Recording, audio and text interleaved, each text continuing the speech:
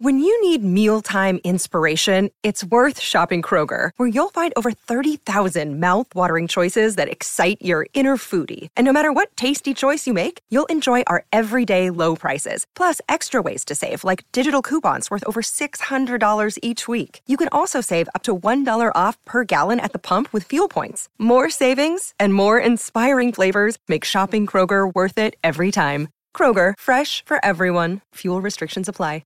Another day is here, and you're ready for it. What to wear? Check. Breakfast, lunch, and dinner? Check. Planning for what's next and how to save for it? That's where Bank of America can help. For your financial to-dos, Bank of America has experts ready to help get you closer to your goals. Get started at one of our local financial centers or 24/7 in our mobile banking app. Find a location near you at bankofamerica.com/talktous. What would you like the power to do? Mobile banking requires downloading the app and is only available for select devices. Message and data rates may apply. Bank of America N.A., member FDIC.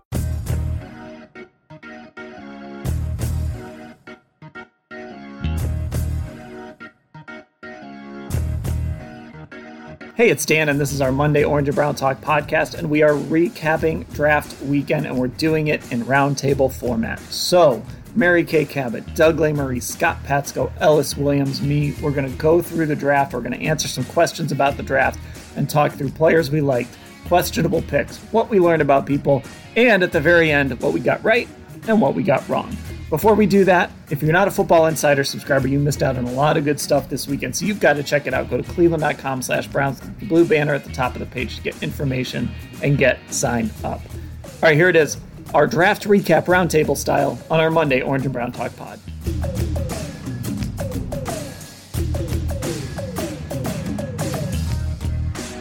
And here we go, recapping the 2021 NFL draft for the Cleveland Browns. Let's get right to it. I want to know everybody's favorite pick. You can be obvious about this. You can get cute with it, whatever you want. I want to know everybody's favorite pick from this Browns draft. Mary Kay, who do you have? Well, this is probably so obvious, and I'm sure most people would, or a lot of people would probably talk about Jeremiah, the second round pick that they were able to get with the number 52 overall pick, trading up 7 spots with the Panthers and only having to move back from 89 to 113 in an effort to do that. I knew that he was on their radar heading in and that they really liked him and that they would have been happy with him in the first round.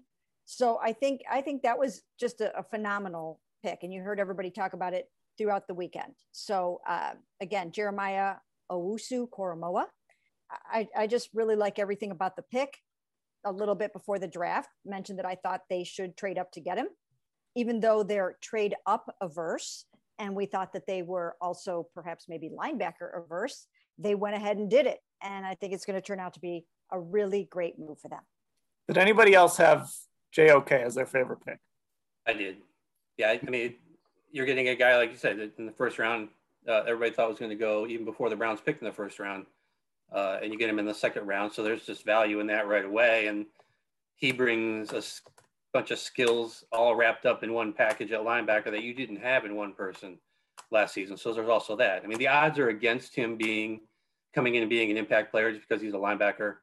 But if you look at the linebacker depth chart for the Browns, it's clear that he's going to get every opportunity to get significant snaps. It's just, it's up to him to do something good with that opportunity. And when he does get on the field to have that impact. Yeah, he's my favorite pick too. Just that I like the idea that people thought he fell because the rest of the league didn't know what to do with him. And the Browns are like, we know what to do with him. We'll take him. And I liked what they said about that when he's on the field from a personnel standpoint, it's going to let the offense be a little confused about exactly maybe what the Browns are going to line up and what they're going to try to do defensively.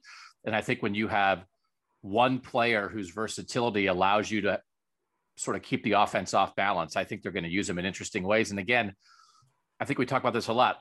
Andrew Berry, I guess it's become like a running joke, right? That the Browns don't like linebackers. Like, he's not a linebacker. Like, he is a linebacker, but he's more than a linebacker, but he's not exactly a linebacker. Like he's a special guy, which is why, and I know they got a guy, I guess, kind of like him in the 5th round, but he made sense. Like, a linebacker in the 2nd round for them maybe wouldn't have made sense, but he, with his skill set, made total sense. Okay, so first of all, let me say this. I loved the pick. I love the way he fits in this defense. but I also want to have a discussion about him. So I just want to throw this out there. Why was he there at 52? Because everybody said this guy's going in the first round. And everybody passed on him in the first round, including the Browns.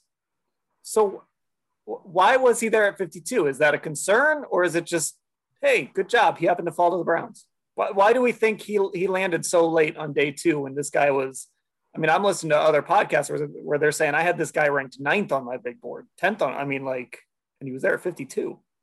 Well, it does deserve some digging around and some hunting and to try to figure out just exactly what other teams, what other evaluators thought of him and why perhaps he did fall. I mean, it is very puzzling because, again, like a Daniel Jeremiah had him number 15 on his big board. I think PFF had him as a top 20 player on their big board.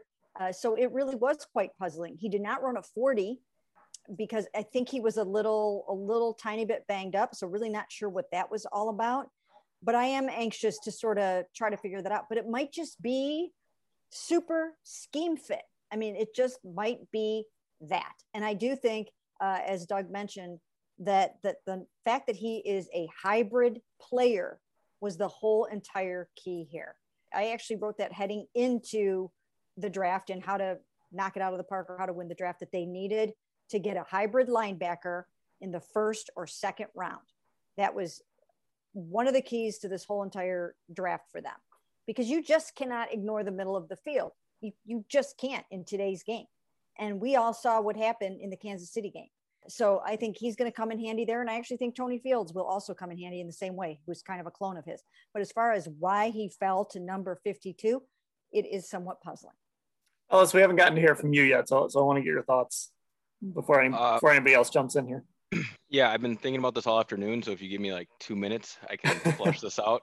So like 15 minutes before the pick of JOK, I retweeted something from ESPN, new ESPN draft analyst Matt Miller, and I'll just read the tweet verbatim because it answers the question. Why is JOK still on the board? ? I reached out to a few scouts. Here are the replies. All these are different scouts in quotes. Scheme fit is really hard. No linebacker coaches at his pro day. Thought that was interesting. He's 214 pounds. Mental lapses, not fast. I don't know if I agree with that when watching the tape. Tape is fun, doesn't translate. Then when you go look at the draft, there's certain, so when you hear that build, that draft profile, you then have to, it eliminates like 20 teams that would select this kid because he has to fit a certain scheme, right? So then I looked through the first round, probably more than that once you see this list. So then I looked through the second round and I ID teams that I think would have been a really good fit for him, like just a plug and play type player guy, teams that are attracted to safeties like this. I think the Los Angeles Rams, though they were not picking in time to get JOK. The Broncos picked 35th, which clearly would have been a little high, even though depending on what board you're looking at, like if you're looking at the Publix board, then that would have been a fine time to pick him. Clearly the league had a different board for this young man. They took a running back that might be questionable, but then all these other ones made sense. The Bears at 39 take Jenkins, a tackle. The Chargers, another two high safety, multiple safety type team, take Asante Samuel Jr. The Giants take Azeez Ojulari, who there's another safety team with Patrick Graham. And then the Washington football team takes Cosme a tackle because they took Jamin Davis at 19 in the first round, so they already went defense and the Browns trade up. So the point I'm trying to get to is that I think the Browns, and I don't think this is a hot view by any means, they just got lucky with how the board fell. With a team like the Chargers easily could grab JOK, but a prospect like Asante Samuel at a higher need at corner is available, so they grab him. And then having Azeez fall due to a degenerate knee condition, that's unexpected. Some really late news coming out of the draft. So then they grab him, and then the Washington had already gone defense. So I think a lot of things fell the right way for teams that would have had him high, like the Browns, that decided to pass on him, and then it allows the Browns to slide in. So that's a long way of saying that this is a guy who is really going to need a specific scheme fit and great coaching to unlock his potential. But he landed in one of the probably, as I listed, 5 spots that I think that can happen in. Let's remember that it's not like linebackers were flying off the board either. I mean, Zaven Collins and Micah Parsons, I don't think either one of them was a surprise to go ahead of him necessarily. And then I think David Davis was probably the one that maybe raised eyebrows going to Washington, but then that was it. And then you have to go all the way to JOK. And there were only 2 safeties that came off the board before him, which is, like we were saying, the other spot that he could have been, looked at for in the NFL. So I think Ellis is right. It's kind of the way things fell. But it's not like there was a run on his position and he just got pushed down by a bunch of guys jumping him on big boards. I do think you're at the point with the Browns, right? When your team does something unusual, right? Or where they do something and it like raises the questions. Does it mean your team is smarter than everybody or dumber than everybody? But why should we? So it's like, I mean, Mary Kay makes a good point. Yeah, Mary Kay's going to poke around and see what you think. But like maybe everybody else is just dumber than the Browns. And it's like, why did he fall? Because everybody else is dumb. Not that they're dumb, right? I mean, it's like the Raiders keep taking guys that they don't match anybody's board. I think that's because the Raiders are dumb. I think maybe like, okay, well, this is like everybody else missing and the Browns taking advantage of it. Yeah. And to Doug's point, the 3 of those defensive coordinators that I mentioned on that list, the Broncos, well, head coach, but defensive play caller, Vic Fangio, Chargers, Brandon Staley, and then the Giants, Patrick Graham, who I think will be a head coach very soon. Those are all some of the smartest, brightest defensive minds in this league. I want to ask you guys, because you, of course, covered this young man, any shades of Jabril Peppers here, or just some thoughts that may be in a way a mold that seeing Peppers not work in Cleveland, take a little bit to work in New York, and now Patrick Graham has him now and he had a really good season. Is there any resemblance of this pick and Peppers, or are they 2 different guys just considering what they were doing at the college level? I think they're different guys. Okay. I think Peppers it's hard to judge Peppers here because the Browns drafted him. And this is the thing that's not going to happen with JOK. He's going to be put in a position to be successful, even if it's just like spot duty. Like, hey, we need you on these 3 plays. And then we'll see you again in a couple quarters. We need you, whatever. They brought Jabril Peppers in and they played him as the deep safety, which is where Demarius Randall, that's why they brought in Demarius Randall finally to play that spot. Peppers was at his best here when he was playing more in the box. He's not a free safety. He is sort of a hybrid player now, but he's not what he was at Michigan. He's a strong safety and he needs to be able to rush the passer. He needs to be able to do multiple things. And Greg Williams made him his deep safety. Now he didn't have really many other options, but it just wasn't a good fit for Jabril in his rookie year. And then he sort of improved in his second year. And then of course, enough that Dave Gettleman thought he was worth including in the Odell trade. Go ahead, Mary Kay. Those are all really, really great points, Dan, and I agree with you. And the other thing to remember, I think, throughout this process, as we evaluate this draft and even last year's draft from this regime, is the truth of the matter is that we don't really know yet. We don't really know yet how these 2 drafts are going to play out in the long run. Even last year, there are certain guys that are going to have to really step up their game and grow into the pick and the round that they were taken in. They need that to happen. So what we don't know yet with Jeremiah or JOK or Woo or whatever we want to call him, we don't know if they're smarter than everybody else and he's going to work out and he's going to be amazing, or if they took a risk on what they thought was a scheme fit and he really doesn't work out and become the first round pick that they felt he was worth. So the truth is, with him and with everybody else in this draft, in particular, we have no idea how this draft is going to work out. We just don't. And, there is a difference, though, between how the guy works out and whether the pick was smart or not. I think the pick was smart. Now, he might not work, but to get a guy at 52 that you as a franchise were considering in the first round, and that a lot of draft analysts, and listen, let's be honest, I think sometimes the Daniel Jeremiahs of the world and guys like that, I think they're smarter than people in NFL front offices sometimes. I mean, so it's not like to be like, oh, well, it's just analysts. Like, what are you talking about? Daniel Jeremiah and Dane Brugler and guys like that spend their life doing this stuff. Why do we think some guy in a front office is automatically smarter?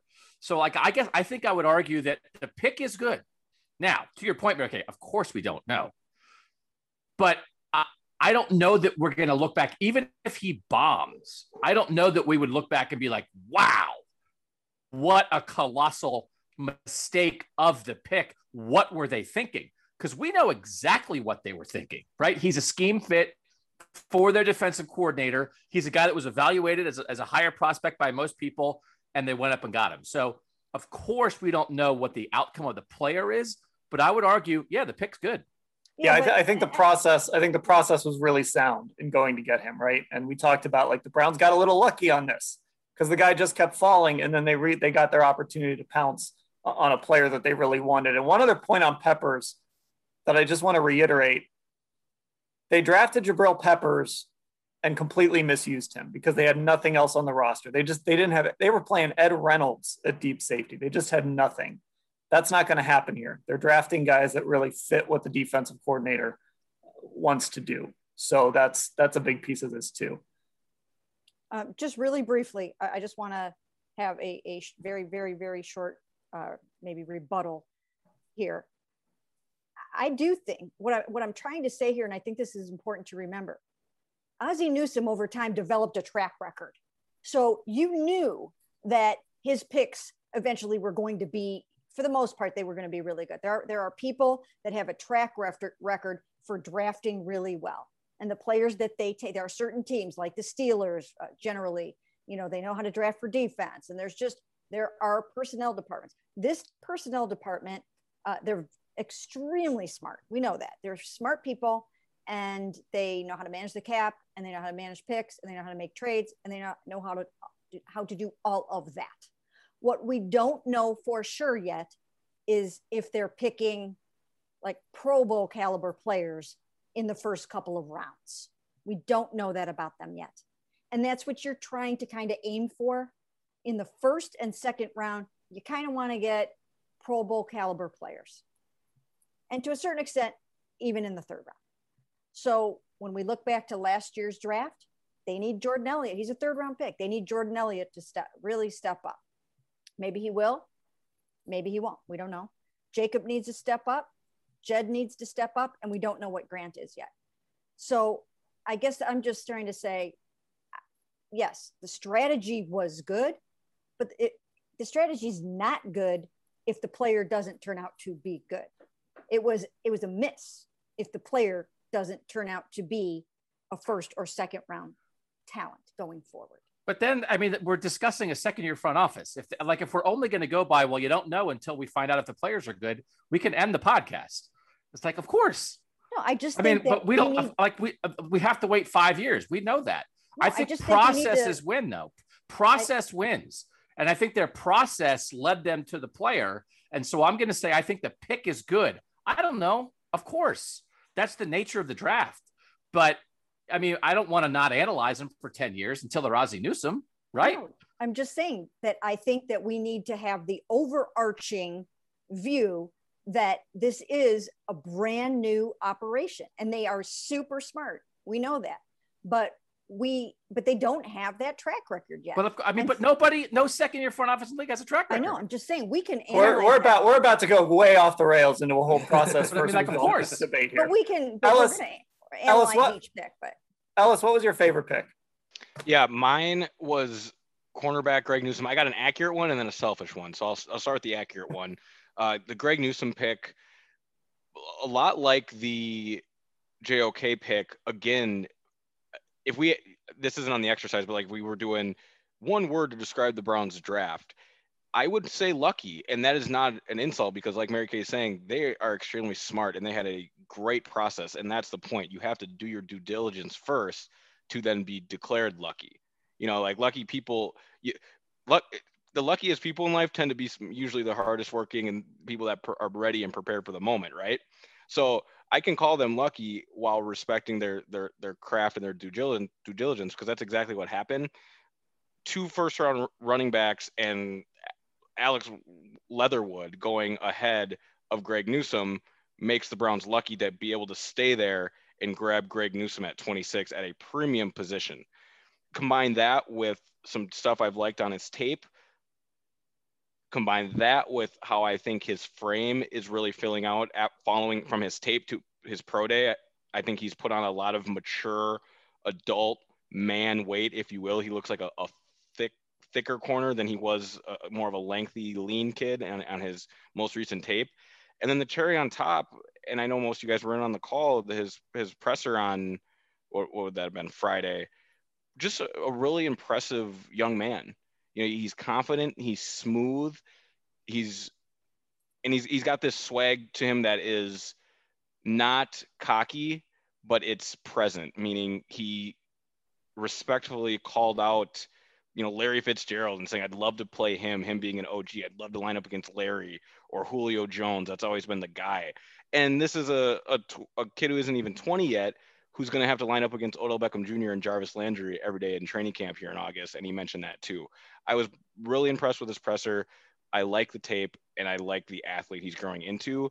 I have no idea if it's going to work. I think he'll get an opportunity early in the whole Northwestern thing and Big Ten receivers. I got some worries about that, but I think eventually this young man finds a real nice role in the secondary.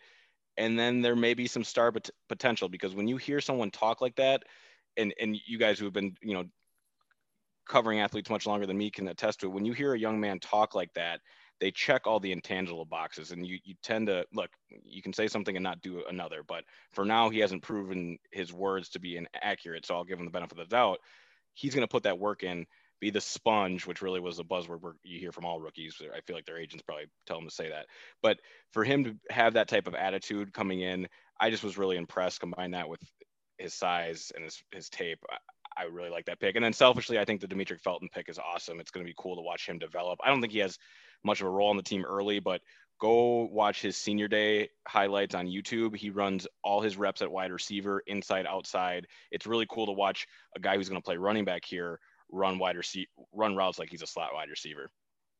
Felton was going to be mine, because I figured somebody would grab Newsome, and I wanted to put Felton out there because I think that's exactly what you need to pick in that spot. It was number 211, 6th round pick, just a really intriguing guy, right?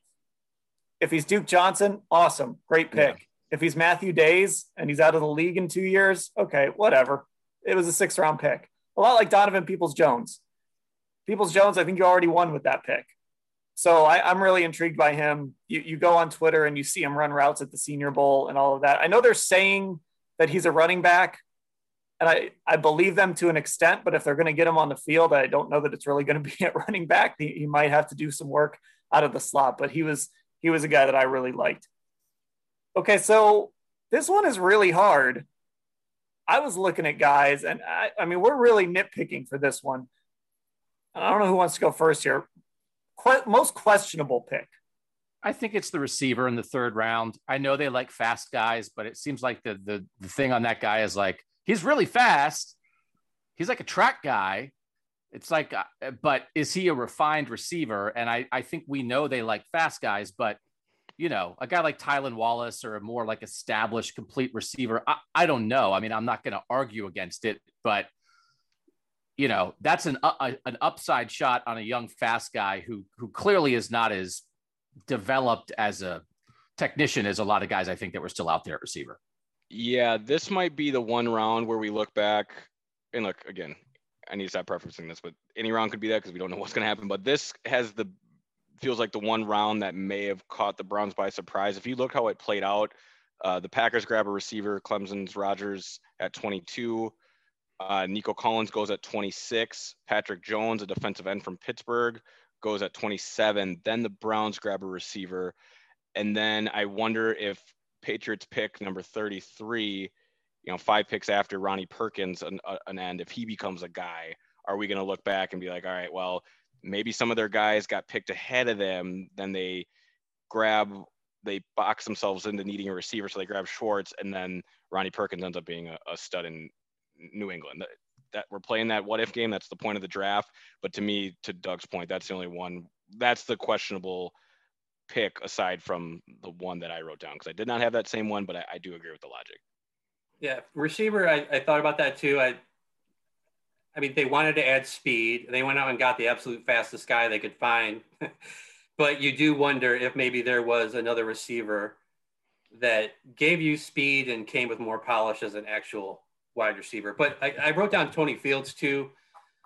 I mean, as a 5th rounder, fine, it could go either way, but as an undersized linebacker, he is fast, but he's not someone who, according to, scouts and analysts, who is going to, he could end up getting the brunt of collisions with running backs. And he doesn't bring great coverage skill. So if he does not become like a really good special teams player, you might not be left with a lot of other options there. I don't see him as somebody, from what I read, that could move to a strong safety kind of position necessarily. So I guess that was the one that I kind of questioned a little bit, but I'm going to assume they know more about him than I do. Yeah, that's the one I had. I can't figure that pick out either unless he just becomes a good, nice player. And I think this signals something Mary Kay's been all over. Like, they're just completely remaking that linebacker room. Because to me, I mean, everywhere you look, he is just a carbon copy and a lesser version of JOK, yet they spend that high of a pick on him, meaning, he's got a great chance of making this roster. So what does that mean for the guys behind him? I think we know, but that was the most head scratching pick to me. When I saw Tony Fields and did some quick research, I was like, really? Okay. All right. This tells you what you need to know about the linebacker room. Who'd you have, Mary Kay? I kind of struggled with this one because right. I think every pick is intriguing in its own way. I mean, even when I look at Anthony Schwartz, I understand where they're going with this because, and we talked about this on one of our other pods.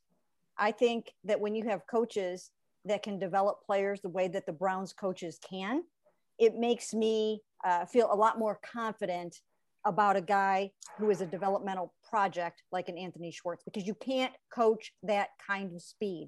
All you have to do, if they can get this guy to improve his hands and his route running, then you're going to have a dynamite package, because all you have to do is put him out on that field and he has to be accounted for.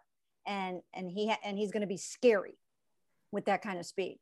So because I have so much faith in the coach that Chad O'Shea is as a receivers coach, I think that's a major reason why Donovan Peoples-Jones looked as good as he did last year. I was so impressed with him. I was impressed with his field awareness, with his, he knew where he was. He knew where his feet were. His routes were good. He was a smart player, and he just looked very polished, right? I mean, he overachieved, I think, as a 6th-round pick. And that could be the same thing that happens with this guy, with Chad O'Shea. So I'm not too worried about him as a player, because I think he's a really, really good developmental project. I think he's got traits. I think he has a lot of traits that will translate to being good. So even though you kind of look at the history a little bit, and the reviews weren't good, the reviews were not phenomenal on him, I still think that could be one of those sleeper picks where you look at it later and go, oh my goodness, now I get what they're doing. And I think it's the same thing with James Hudson a little bit. You take a raw guy like that, and you put him with Bill Callahan, and some pretty tremendous things can happen. This coaching staff reminds me very much of the Bill Belichick staffs of the early 1990s. Great teachers, really, really good, fundamentally sound coaches that can take players that other people couldn't do anything with, and they can turn them into something. And so I don't have anybody on here where I look and go, well, geez, that seemed kind of dumb. I mean, it's just not we've talked about this. So it's such a smart front office that, on face value, when you look at the picks and you read about them and you study them and you watch their film, it's going to look pretty good on paper at the outset. Yeah. I mean, like I said, we're just nitpicking here. Fields is the one guy that I just can't envision where he fits right now. That's it. But I mean, I can't sit here and argue that, oh, well, you shouldn't have taken that guy. I can't close my eyes and see exactly where he fits in this room. And I don't know, maybe they're out on Jacob Phillips. Maybe they saw enough in that rookie year and they want to go a different direction there. I don't know. That seems a little bit of a reach, but I just don't know where he fits with Schwartz. and this goes back to the JOK discussion a little bit too. At worst, he's a guy that you know exactly what he's good at, and you can put him out there for a handful of plays and say, go run really fast, and Baker will find you. He just feels to me more like a complement to what they have at receiver rather than a future replacement to what they have at receiver. Like, if Odell leaves, is he going to be starting X in 2022? Like a guy who's fast, but it's like one of those things, like, as if they can improve his hands and his route running, if they can improve the two things that receivers have to do. So that's the only thing where there were more, I thought, as someone said, there were more polished guys that maybe you thought, if that third round pick is trying to think to the future, I don't know if he'll be ready for a bigger role when there potentially might be an opportunity for him, and they might just have to reinforce that receiver room down the line in a different way. Now, how many guys do we think in this class will make a significant impact in 2021? And I guess my baseline for this, so I'm not talking about like special teams, like guys that just play on special teams and become great special teamers. Sorry, Coach Prefer. I guess a Donovan Peoples-Jones baseline. Is that a good baseline, we think, for like, no? Scott says no. Scott, what should the baseline be? I'm going to borrow an Andrew Berry phrase here, and I think I would push back on the idea that DPJ had a significant impact on this offense. He had 16 catches, and we all remember 2 of them.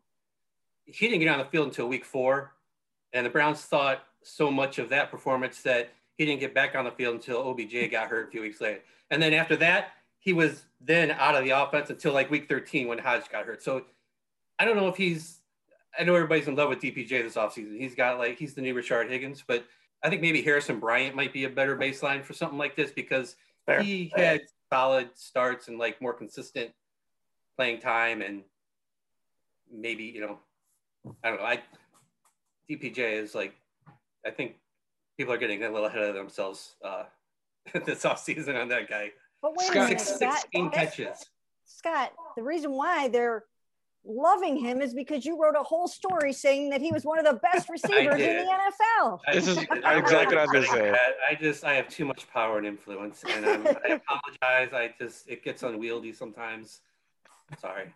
I do think the best content on this podcast is when Scott Patsko explains how the Browns hate their receivers.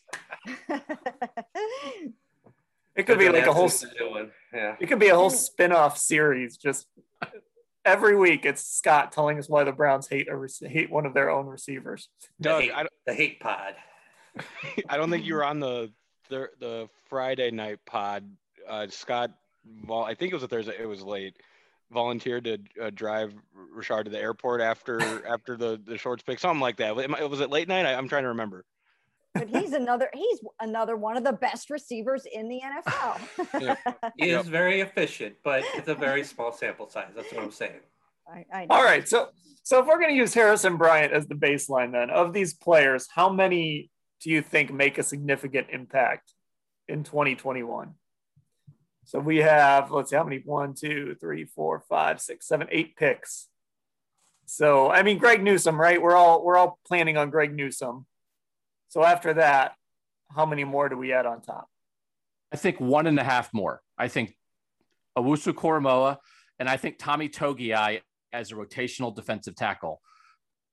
I don't think it's impossible that if the Browns are in a divisional playoff game trying to stop the opposing offense with the game on the line, that Tommy Togiai is on the field.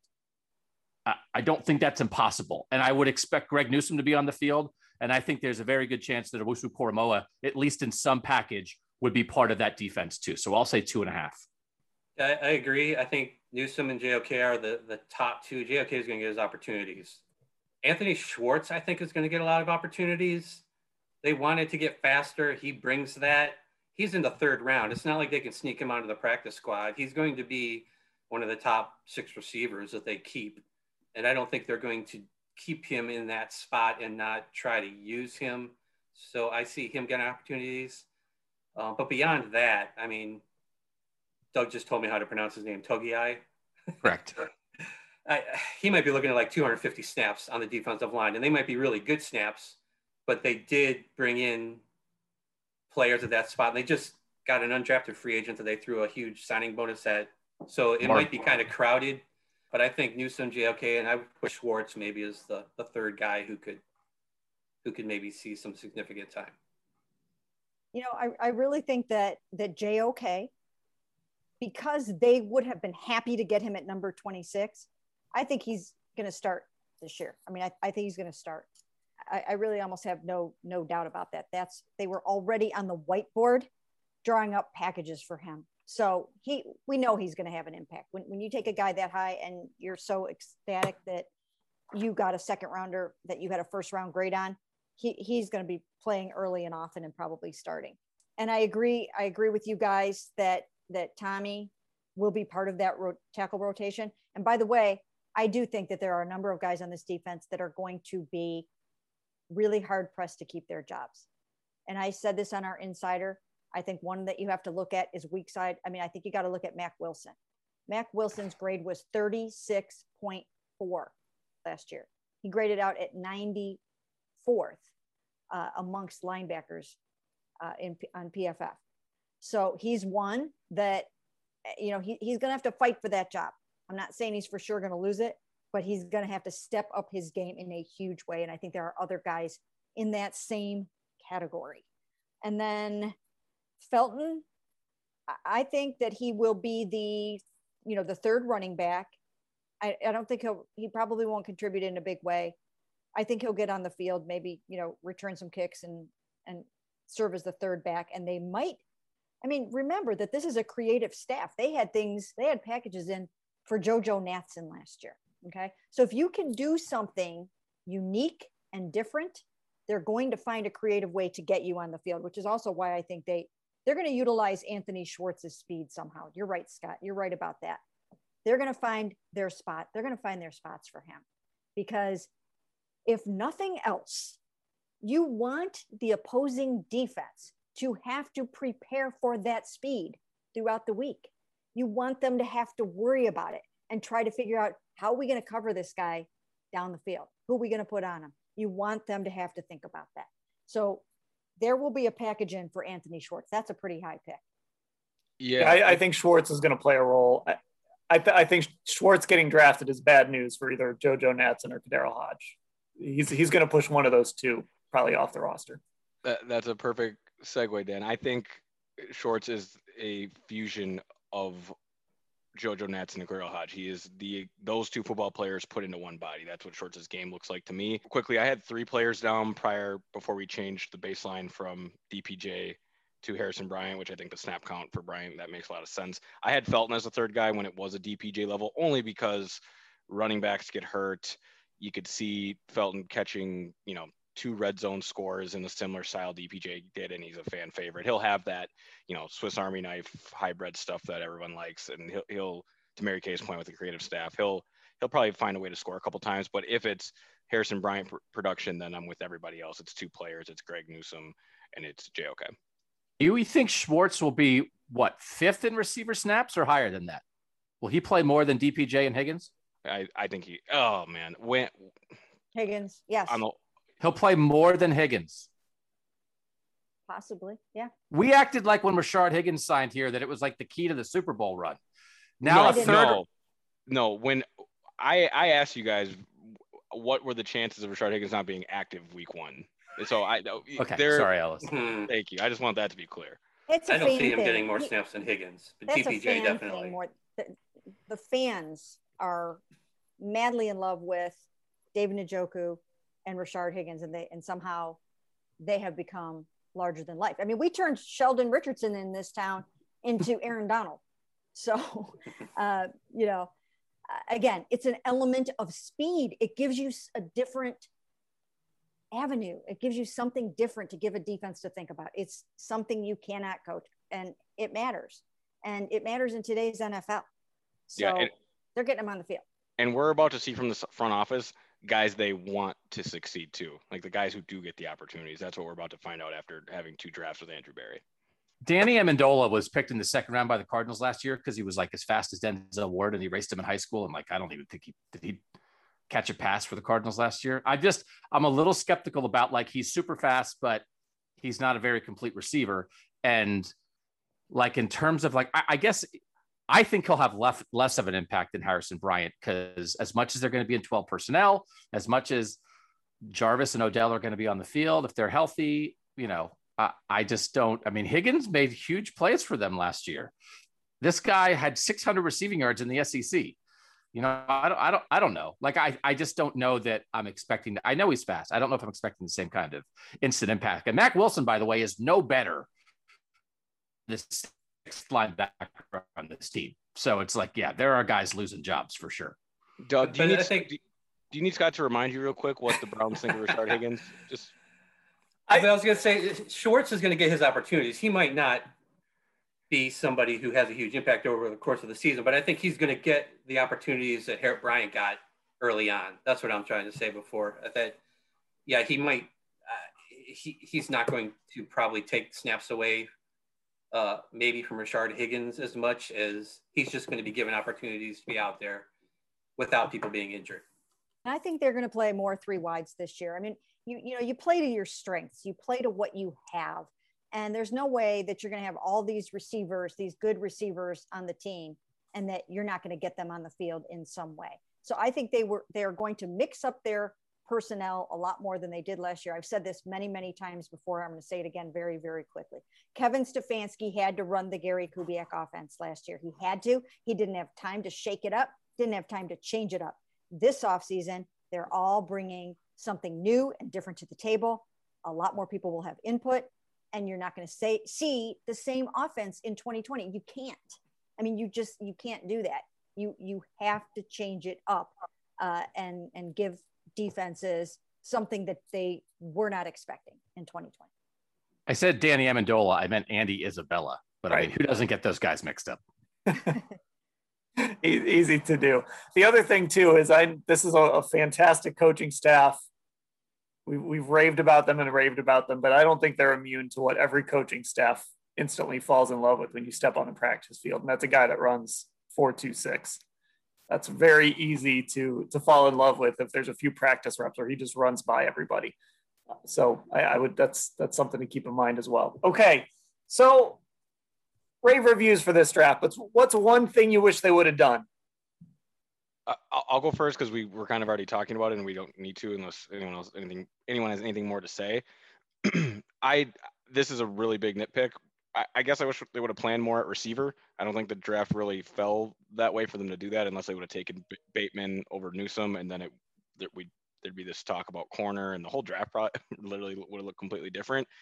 I will counter my own point by saying it's quite clear that this front office does not address a glaring need unless it has to, meaning if Odell's not on this roster next year, then they will just spend a first-round pick on a receiver, most likely, much like they did with Jedrick Wills. Like, oh, we don't have a left tackle? All right, let's find one in the first round. That's probably the game plan. But again, if I have to nitpick and answer the question, I would like to see a better plan at receiver, a better long-term plan at receiver. I was gonna say, yeah, that's the same thing I wrote down under this question too. Is maybe find a receiver who's still fast but has more receiving ability and less, rough edges than Schwartz in the third round. So they doubled up at linebacker, right, with Fields. I would have actually preferred them double up at corner. So you take Greg Newsome and then you grab another corner. I don't know if that's, a guy that stuck out to me is Tay Gowan, who went in the 6th. He went after the Browns were done. But, I mean, they could have taken him with the LeCount pick. We raved about the Felton pick, so I'm not going to give that pick up. And it doesn't have to be him specifically, but I would have thought about doubling up at corner to add a little more depth there. Because then you got Greedy, you got Greg Newsome, you got one other guy that maybe can play inside and outside. You kind of cover yourself now so you can really leave Troy Hill against the slot. I think that's something that I would have liked to have seen him do. Wait a minute, Ellis. You wanted them to take a quarterback. I wanted them to take a quarterback too. Yeah. But I have a new plan. I have a new plan for developmental quarterback behind Baker that I can talk about now. Let's hear it. I have a magic plan. I know what this is. Bring him home. Bring Mitch home. He's with Buffalo. He is. That's right. Yeah. Can they trade like a second round? He'll be standing on the other sideline during the AFC Championship. Why didn't he come here? He's from here. Doesn't that enough for a player to want to come home? Why didn't that happen? I forgot he was in Buffalo. He's backing up Josh Allen. Now I hate that whole thing. I think a developmental quarterback in like the 4th or 5th round would have been a worthy shot, right? At like, I don't know who. Sam Ehlinger went in the 6th round, I think, to the Colts. I'm not dying for Sam Ehlinger. They couldn't have taken Sam Ehlinger though. That would have been like when the Packers took Jordan Love. They would have really made Baker angry. Garrett Gilbert went to Texas too. But he and Baker went to the same high school. Is he mad at Garrett Gilbert? Am I wrong? Mary Kay Baker's had some things to say about Sam Ehlinger. Oh yeah. They have verbal warfare going on social media. Can I respond to the quarterback thing now that I've had 10 seconds to think about it? Again, yes, I agree. I wrote about it. They should get a developmental quarterback. Again, it sounds like I'm ready to write the 2022 draft prediction because I'm going to predict what they're going to do, 363 days from now. But again, Case Keenum's still on this roster, so it's not a glaring need. Next year, he clearly won't be with his contract situation unless it's a complete restructure. Point being, they'll draft a developmental quarterback next year when it is a glaring issue. Right now, it's not. I wouldn't want my backup quarterback to be a rookie when you're trying to win the Super Bowl. It's the only thing. I think backup quarterback is so interesting. Case Keenum's a perfect backup quarterback right now for this team, right? And then all those years in New England, you had Brian Hoyer was your backup quarterback. And it just worked. I think with a backup quarterback, sometimes we can get caught up. And I do think you have to hedge a little bit, but we can get caught up in can this guy come in and help us and win the AFC Championship game? But I also think that backup quarterback is like another coach in a lot of organizations. If you look across the league and you see who backup quarterbacks are, I mean, A.J. McCarron is still getting jobs. And we just had a draft, and A.J. McCarron just got a backup quarterback job somewhere. So I think there's something – backup quarterback is just weird. It's just a really weird position in the NFL. And I think there's going to come a point as Baker ages where he's maybe not going to need or want that support as much. But maybe we're going to do this for a few years where it's Case Keenum now, and then it's, I don't know, some other random veteran for a couple of years, and you just kind of patch that together for a little while. Not for $7 million a year, though. No, I don't think not for $7 million a year. Yeah, I think Trubisky's getting like 2.5 from the Bills. I'd trade a second rounder for him. I would just do it right now. I don't think the Falcons even had a backup on their roster until the day before the draft. Too much time on backup quarterbacks. We'd always like to talk about what we learned, right? So you can pick anyone you want in the organization, player, coach, owner, grounds crew, equipment guy, whatever. What did we learn about someone in this organization this weekend? Who's got a good one? I'll start. Okay. I learned that National Scout Charles Walls is an absolute freaking quote machine, and he's really fun to talk to. And I think he's got star power written all over him. I think he is a rising star. And I think at some point he's going to end up being maybe a general manager in the league. I'm all about Charles Walls after this weekend. Well, people are going to start rating this organization. So yeah, I mean, these guys that we're meeting on draft weekends that we used to meet and then we'd never hear from again, all of a sudden they become rising stars. And we talked to him about Tony Fields was the guy that he came. Now so people understand, and they might know this, but they brought down a lot of scouts. They brought down a lot of their personnel guys on the Zooms so that we could ask them questions, and they brought them after certain picks. So he came after the Tony Fields pick, and he was just really, really good. He was a tremendous quote. And one of the things someone asked him was about, are you going to be stout enough against more of a power offense with these smaller linebackers? And in the context of answering that question, he said something like, we are going to be violent and explosive. That's who we're going to be. I mean, he was just so, decisive, and his answers just were so good. And, I would have to say that, Andrew and Kevin are very measured in their answers, and they're smart enough to never stick their foot in their mouth. You know, they just always say the right thing, but they're very, very, very careful. And we don't get a lot of colorful quotes from those guys, right? I mean, you kind of get off of a Zoom with them and you're like, okay. But some of these other guys in the organization are phenomenal quotes. Charles is one of them. We need more of Charles. Let's just bring Charles out every week so we can talk to him. And then, yeah, so that's my take. Yeah, can we make him like a coordinator so that he has to talk every week somehow? Yeah. Just give him some like coordinator job or something. Scott, you had somebody. Yeah, I don't know if I necessarily learned this, but I was led to believe that Andrew Berry puts more value in coverage than pass rush. Because remember, he told us back in early March, don't get zeroed in on edge defender, edge rusher. And he didn't go after the big ticket items in free agency at the spot. He kind of waited and tried to get a little more value with that. And then he didn't take any edge rushers in the draft. You know, he added a safety and a cornerback in free agency. Then he went out and added two defensive backs and a linebacker who's really good in coverage in the draft. So I mean, the defensive line is going to improve for the fact that they're probably going to have a little more time to rush this year. And that's because of what the people are doing in the secondary. I was surprised nobody said edge rusher was the thing they wish they would have picked. Well, like I never got to give mine. Oh, you never got to give yours? Well, then we're going back. Because we went to quarterback so much. We talked about edge rusher acquisition a boatload this offseason, and they didn't draft any of them. That would have been mine. I would have drafted a developmental edge rusher somewhere. I mean, earn your money, go find one somewhere in the draft. Maybe they'll sign a developmental one in free agency, but it's hard to find those guys as undrafted rookies. But yeah, that's one thing I think I would have done. I would have added to that pile because I still think they need a couple more guys in that rotation. I think they have their developmental guy though. And that's sort of this isn't mine, but I do wonder when we talk about that edge rusher thing, I just came away thinking like they're happy with Miles, Clowney, Tack, Curtis Weaver, and they obviously weren't impressed with this edge class because there was just no desire for them to get any of these guys. I think I came away feeling like they're happy with their stable of edge rushers right now. And I think Curtis Weaver is one. I think you put him in that category of developmental edge rusher. That's a good point. We'll see. Yeah. We'll see. Somehow the Miami Dolphins, I mean, like I read stories about him when they waived him and they were like, yeah, they saw enough after like 5 training camp practices. We're done.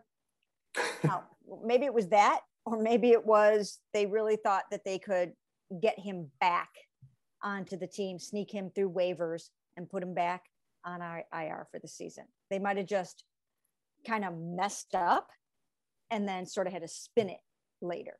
Right. And it could be that. I'm going to go with mine. I'm just going to throw this out there. How much did we see of Jimmy Haslam and J.W. Johnson?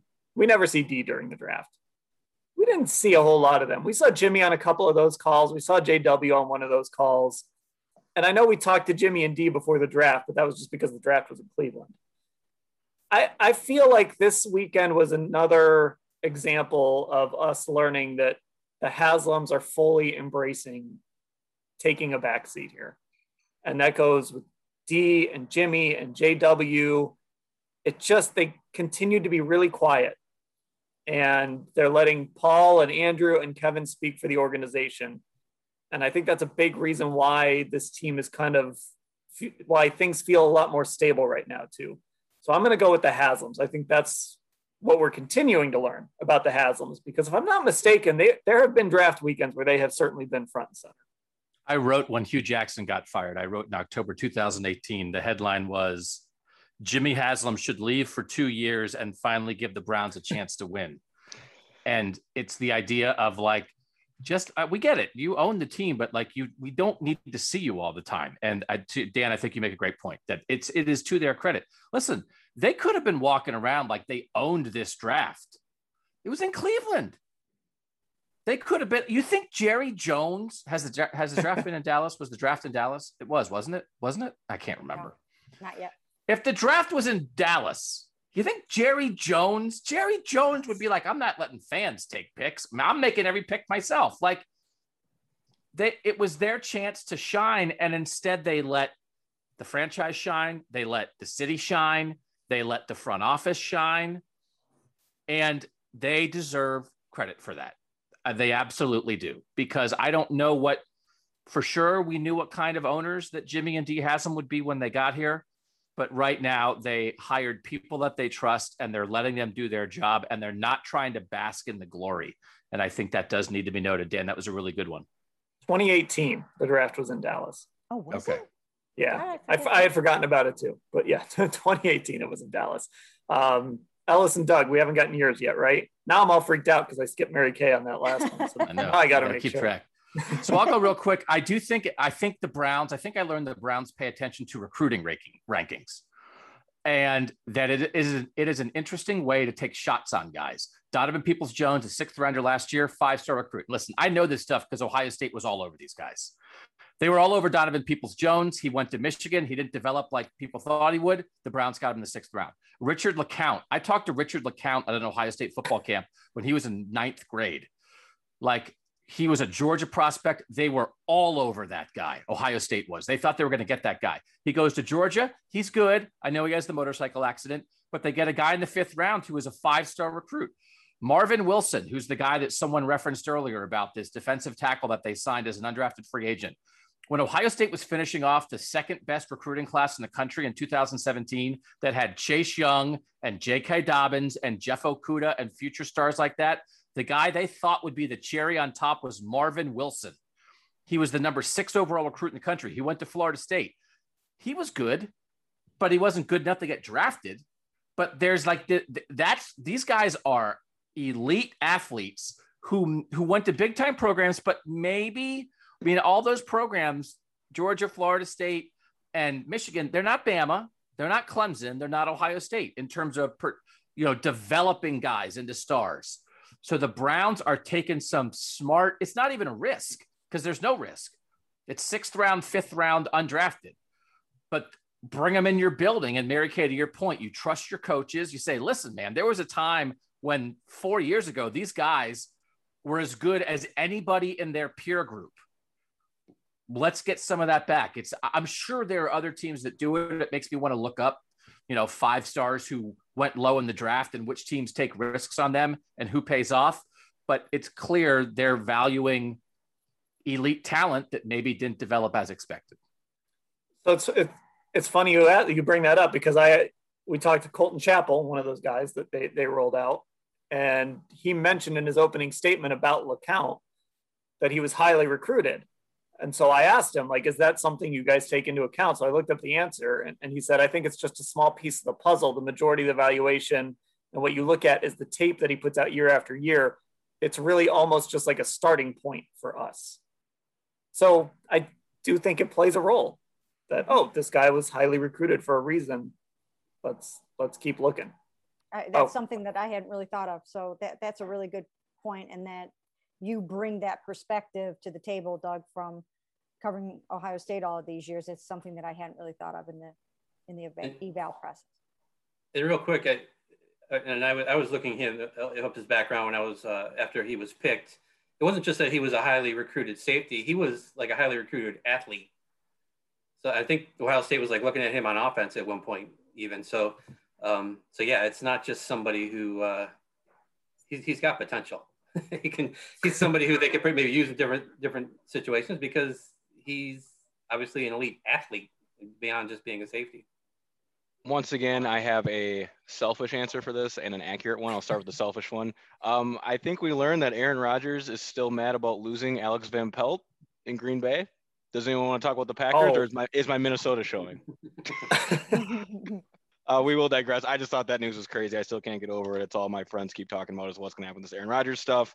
And in reading these reports, the 8th paragraph in a story, you do see AVP's name come up just about, one thing after another with those little slights to Rodgers. And I just think, to bring it back to the Browns, because that's what we do here. Again, my Minnesota showing.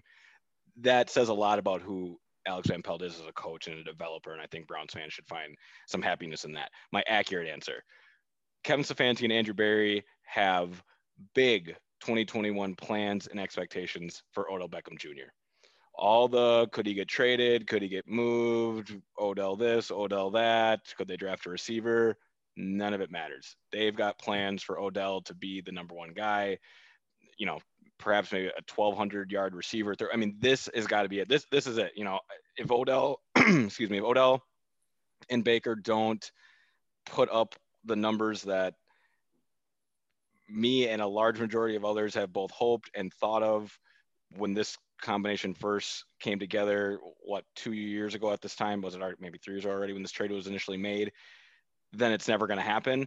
And clearly based on really the whole weekend, how the draft played out and selections and trades, it all points to both Stefanski and Barry planning and expecting big things from Odell Beckham Jr. on the outside at wide receiver. So now we're going to wrap up. We're going to all take a victory lap on something, and then we're going to have to own up on something. Mine are related.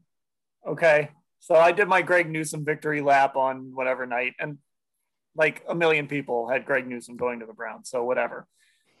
But I got thinking, you know, so I log off. We're doing the live podcast, and I log off. I start feeling myself a little. I'm like, all right, so they got Greg Newsome. I bet they could still get Peyton Turner in the second round. And I'm working and listening to Zooms and all this. And I'm like, oh, this is going to be great. Peyton Turner is going to fall to 59 and they're going to grab him. And I'm just going to victory lap like crazy on a podcast for no good reason, but we all got to do victory laps. I come back on the pod, and thankfully, before I could say anything, Doug says, Dan, your guy went in the first round, Peyton Turner. We start talking about edge rushers. Big sleeper Peyton Turner. And I was Mary Kay can tell you, I was beating that drum for a few months here. Tim Bielek can tell you. Mm-hmm. And he goes in the first round. I'm like, oh, this guy would be great at 59. Nope, first round pick. The Saints heard you. He caused him to shoot up the board. I've gotten things way more wrong than that before, but that's specific to this draft. That's what I got wrong. I'll go next quick. Mine are short. The thing I got right, and it's really what we all nailed. Doug wrote a great piece on it this morning. The positions of the need. You know, you see what positions this roster needed, and Andrew Berry went and addressed them. It was really that simple. But again, if you haven't read Doug's column, go check it out. But it gives all of us it should give us all some ammo as we continue to go forward with this. We can accurately look at a roster, identify what it needs, and then have that actually happen. You know, whether you're on Browns Twitter, NFL Twitter, or doing this for a living. Trust your gut, trust your research, and smart people tend to agree with you. What I got wrong, no first round trade down. I'll own that. I thought that's how it would play out. You know, once Leatherwood and 2 running backs go, the need to trade down evaporates. I did not think at all Greg Newsome would be there at 26. They had no reason to trade down, but I got to own that. It didn't happen.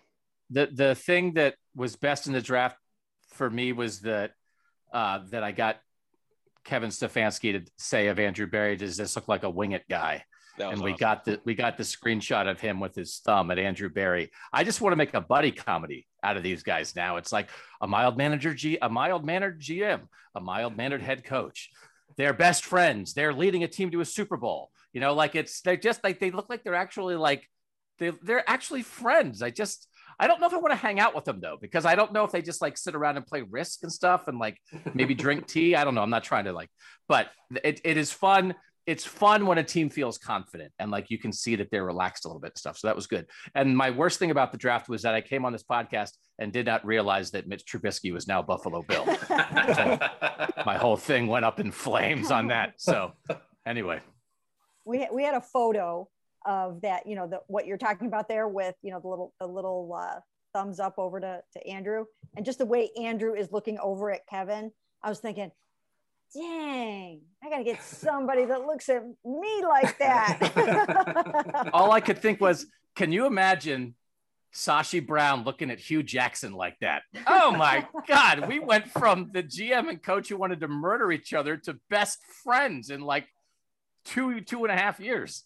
Yeah, that was probably the loosest we've seen them though, which obviously tells you how they felt coming out of this weekend. Yeah, Mary Kay, I know what you got right, so we'll let you go here.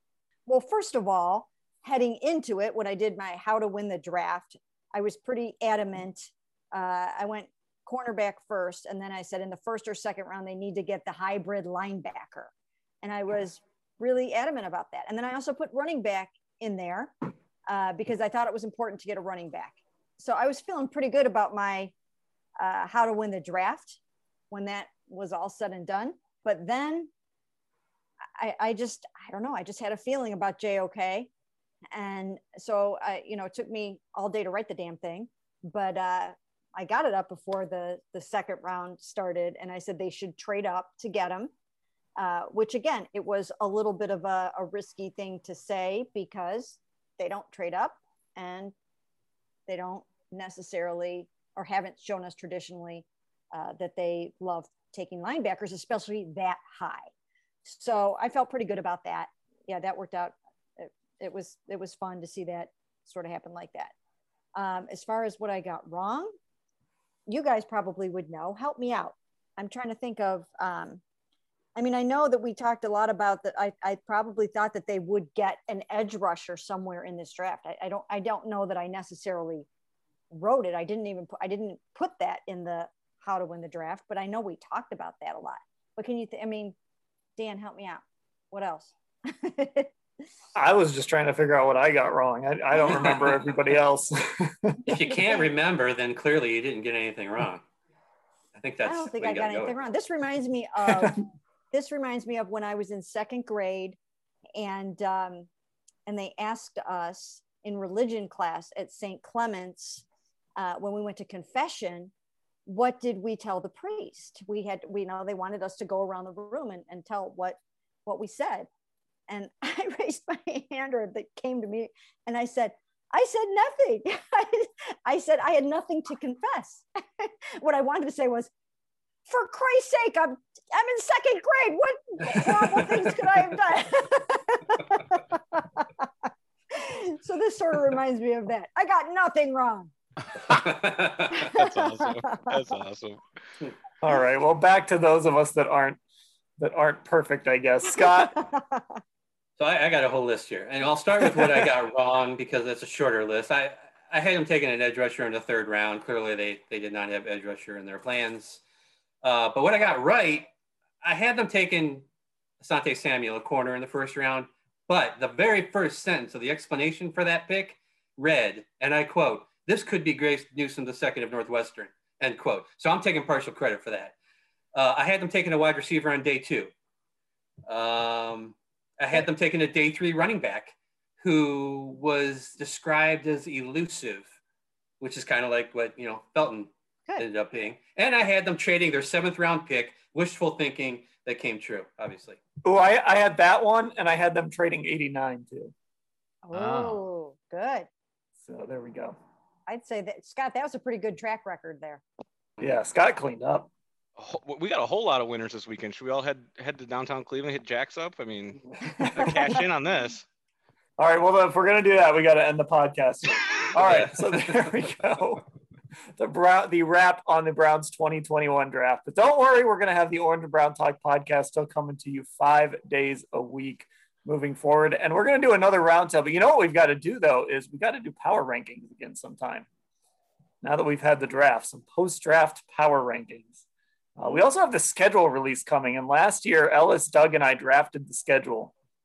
Oh, yeah, we did. That was fun. That was a fun one. Yeah. And somebody took the Jets game a little bit too high in that draft. It was a loss. That was like a critical point in the season, as it turned out, Dan. You nailed that Jets pick. All right.